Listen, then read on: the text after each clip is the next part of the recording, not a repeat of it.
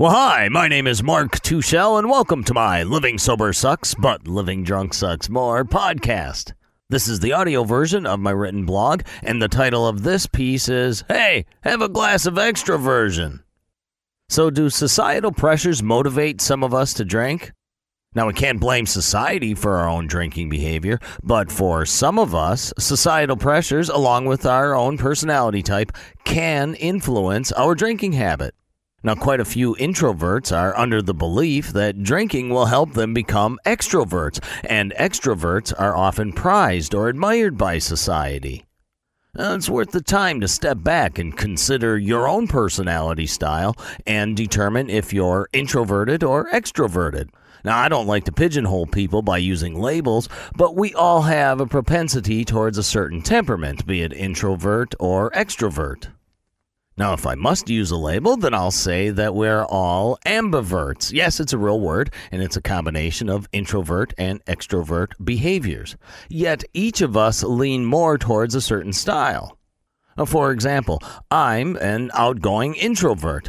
I have no fear of public speaking and social engagement, yet I truly prefer one-on-one exchange as to large social gatherings. I enjoy my solitude, and I prefer to work alone. Now, I have little to no fear of introducing myself to a stranger, but my goal in introducing myself is not to gain mass popularity and acceptance, and being an outgoing introvert puts me in a strange spot. Especially as an author, I know that I would sell more books and become more popular by being more public as an extrovert. However, my popularity does no good to someone else. If you desire to find happiness in your sobriety, how would my popularity help you? How would my popularity help you go through the discovery process of learning about yourself? So my avocation of writing and my enjoyment of solitude lend me towards being an introvert, and therefore I try to embrace what I am, but I'm willing to be flexible and adapt when necessary. Now back to the topic of social pressures. Now some of us are more introverted than others. An introvert is not necessarily shy or has an inferiority complex or is antisocial, yet the introvert is often automatically labeled as such. And that's when introverts may feel societal pressure by extroverts to go out, tear it up, and appear to be normal. Again, society is not to blame. The individual allows themselves to be swayed. And let me state that the individual is not weak or foolishly impressionable. On the contrary, introverts are perceptive and can internalize what they see. And the individual has normal human desires to be loved, accepted, and respected. And they do this by loving, accepting, and respecting in return. But this is often accomplished by behaving and living in a way that the individual believes are the expected societal norms, the act of social engagement as prescribed by extroverts. And this is when an individual may go against their own better judgment and try to become someone they're not. Now, extroverts are not to be labeled as drunken, immoral loudmouths. Many extroverts are very thoughtful, introspective, and they're even shy. And extroverts can also socially engage without partaking in any self-destructive behaviors and acting a lunatic. However, extroverts do have more influence than introverts do on mass audience persuasion and cultural bias through their outgoing involvement in social media, advertising, and public attention. Now, for instance, an introvert can influence culture by establishing a music style or a fashion style, but it is the extrovert who usually brings it to the mass market. And to engage in perceived social norms, one often believes that they must follow their immediate social group's traditions, which may include certain levels of drinking, recreational drug use, certain sports, hobbies, religions, political parties, material or financial acquisitions, physical appearance, and artistic interests. Following or appeasing the perceived social norm can draw a healthy person, introvert or extrovert, into self-destructive behaviors, and we often do things to please others and to avoid being judged. And the desire to please others is noble and natural, yet it can lead a person down a self-destructive path. Now, I don't think that any of us ever plan to become dependent on alcohol or drugs or gambling or sex or anything, but it happens. And often it happens out of our desire to please our friends and our peers. Now, it's not their fault. We willingly participated with these things. Albeit we may have felt some pressure, it was still our decision to hang out with them and to participate in the behavior. And it is a fact that we're constantly being judged by others. But shouldn't we consider who is judging us? Now, why should you care if someone judges you poorly based on their temperament and their standard of values, especially if the two of you have different temperaments and values? And I believe that this is an important thought to keep in mind, because this will help you be comfortable with your beliefs and personal values, holding on to your own self-esteem, while not being overly judgmental of others' beliefs and values, respecting their right to their own self-esteem. Now, you may not agree with someone else's values, but they have just as much right to them as you have to yours. Now, this line of thought should not be misinterpreted as an endorsement to live any way you choose by disregarding civil law or behaving in contempt of social decency.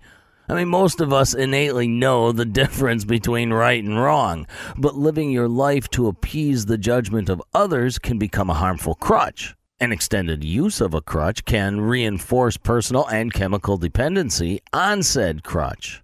Now, as a child, we learn to use crutches early in life. Okay, you act a certain way and we'll likely get what we want. Now, this can establish future behavior patterns or habits as an adult. Now, some of these behavior patterns promote collaboration, health, and civility, while others promote self-centeredness and often self-destructive habits. However, and this is a big however, which is why it's in all caps, people can and do change. But it's not always apparent when someone is changing and evolving towards better or towards worse. Now, if you're normally the quiet type, you don't have to drink to develop social relationships or to come out of your shell. And that's even if you want to come out of a shell. Why not call booze and call drinking what it is? Here, have a glass of extroversion. That's why it's called loudmouth soup and belligerence in a bottle. Alcohol can turn an introvert into an extrovert, and sustained use of alcohol can turn an extrovert into an introvert. Now, I have no absolute answer for how you should behave or what type of temperament you should have. There is no single best personality type to have, and I don't know what's best for you. I don't have to live your life, and neither does anyone else. Only you know what feels right for you, and you'll likely have to take a few calculated risks to confirm what's right for you. And balance is the goal, your own personal balance and comfort. Now, I can offer some suggestions regardless of your personality type, introvert or extrovert. Try new things, but only if you feel like trying them. Not because someone else said, well, you should try this or you should do this. Take their suggestion, but decide for yourself. Do what feels right with your own personality. You don't have to become something or someone you don't want to be just to please the crowd. And you might want to try new things, but you're afraid, or you might feel that you'll make a fool out of yourself. Well, those are natural apprehensions that we all have. You may need to take a few risks. Taking a few calculated risks will build your self-confidence. I want to try that Zumba class, but I'm so uncoordinated that I'll look like an idiot. Well, if you genuinely want to try it, then try it. Well, here's where calculated risk comes into play. Sign up for a beginner class or ask a friend to go with you. Start small and then let things evolve. And hey, if you honestly like staying home and reading books, then do that. And if you truly feel that you should go out and socialize, but you're afraid to, then decide to take a risk and go out and socialize. Hey, you may discover that you like it, or you may discover that you actually prefer being at home with a book or guitar or whatever. I don't think it's necessary to discover why you're a certain way, be it introvert or extrovert. I believe that it's more important to discover what way you are and then embrace it.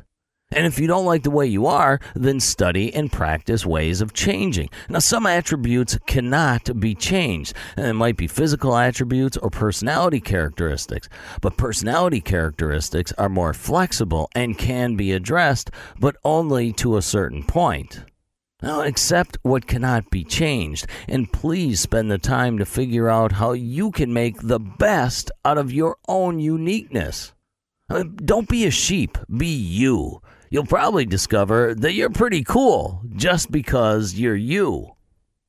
If you're curious about what your personality or temperament leans toward, you can research the Myers-Briggs personality test. Now, I caution that this should only be used as reference because only you know what makes you comfortable in your own skin, and it isn't necessary to give yourself a label. Hey, that's it. Thank you very much for spending your time to listen to my podcast and read my blog, whatever. If you enjoy this stuff or get something out of it, please tell your friends about my website. It's livingsobersucks.com. Also got a few books out there. You can find them on Amazon.com, on my website, and at big bookstores like Barnes & Nobles and stuff like that. All right, thanks again for spending some of your very valuable time with me. My name is Mark Tuchel.